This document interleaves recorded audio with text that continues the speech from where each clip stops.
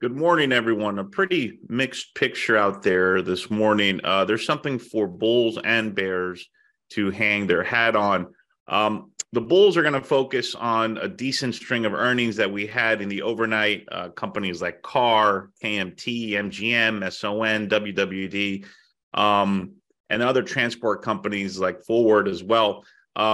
They can also point to the ECB bank lending survey, which had, I think, dovish implications for the Thursday meeting of the ECB. And they can even point to what is now scheduled to be the first meeting on the debt ceiling, finally, between President Biden and House Speaker Kevin McCarthy, which will be on May 9th. So those are all positive headlines. On the other hand, the Bears also have plenty of headlines to bolster their view. First, the RBA really shocked markets in the overnight by hiking rates by 25 basis points. No one was expecting the Australian Central Bank to raise rates, and they did. And they actually left the door open for further rate hikes in the future. That helped to put a bid under the Australian dollar. In fact, this morning, the Australian dollar is the best trading currency versus the US dollar. But it also knocked stocks over in Australia as well.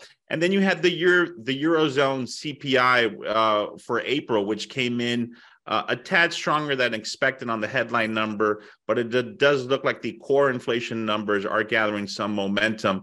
We also had some underwhelming earnings reports as well, but nothing really to change the overall earnings picture. But keep in mind, tomorrow is the FOMC meeting here in the United States. The market over the last few days has really been consolidating here. I don't expect a major move in either direction, as investors don't want to make, or I think that they're not going to want to take a major position ahead of that meeting, especially when we just got this, let's say, central bank decision, a shock from the Australian central bank. So I expect it to be a quiet day.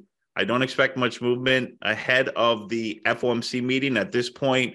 Just to recap, the market is fully pricing in a rate hike tomorrow of 25 basis points. Right now, it's sitting at 96% chance that the market is given for that rate hike.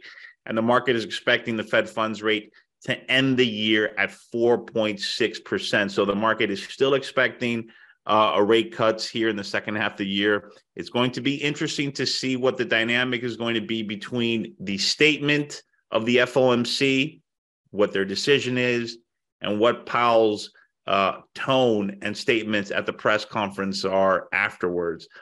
There is a sense that they might be sort of playing good cop, bad cop, where the statement and the decision is on the dovish side, but perhaps the conference is on the hawkish side. So keep an eye out there and don't be whipsawed by the initial reaction post the release of the statement. Wait at the very least until the conference is over before you put in a trade based off the FOMC if you are so inclined to do.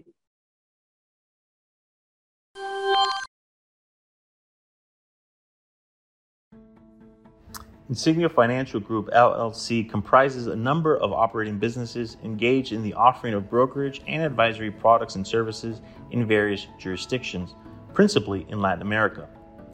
Brokerage products and services are offered through Insignia International Financial Services, LLC, headquartered in Puerto Rico, and through Insignia Securities, LLC, headquartered in Miami. Both are members of the Financial Industry Regulatory Authority, FINRA, and Securities Investors Protection Corporation, SIPC. Investment advisory products and services are offered through Insignia Advisory Services, LLC, an investment advisor registered with the Securities and Exchange Commission.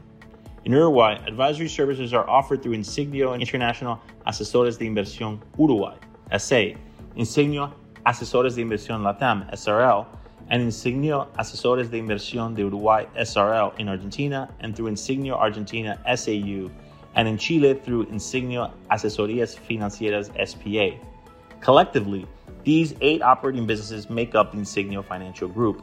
To learn more about the broker-dealers, including their conflicts of interest and compensation practices, please go to https://insignia.com/disclosures/ or via www.finra.org. To learn about Insignia Advisory Services and any conflicts related to its advisory services, please see its Form ADV and brochure, which can be found at Investment Advisor Public Disclosures website, https://advisorinfo.sec.gov/.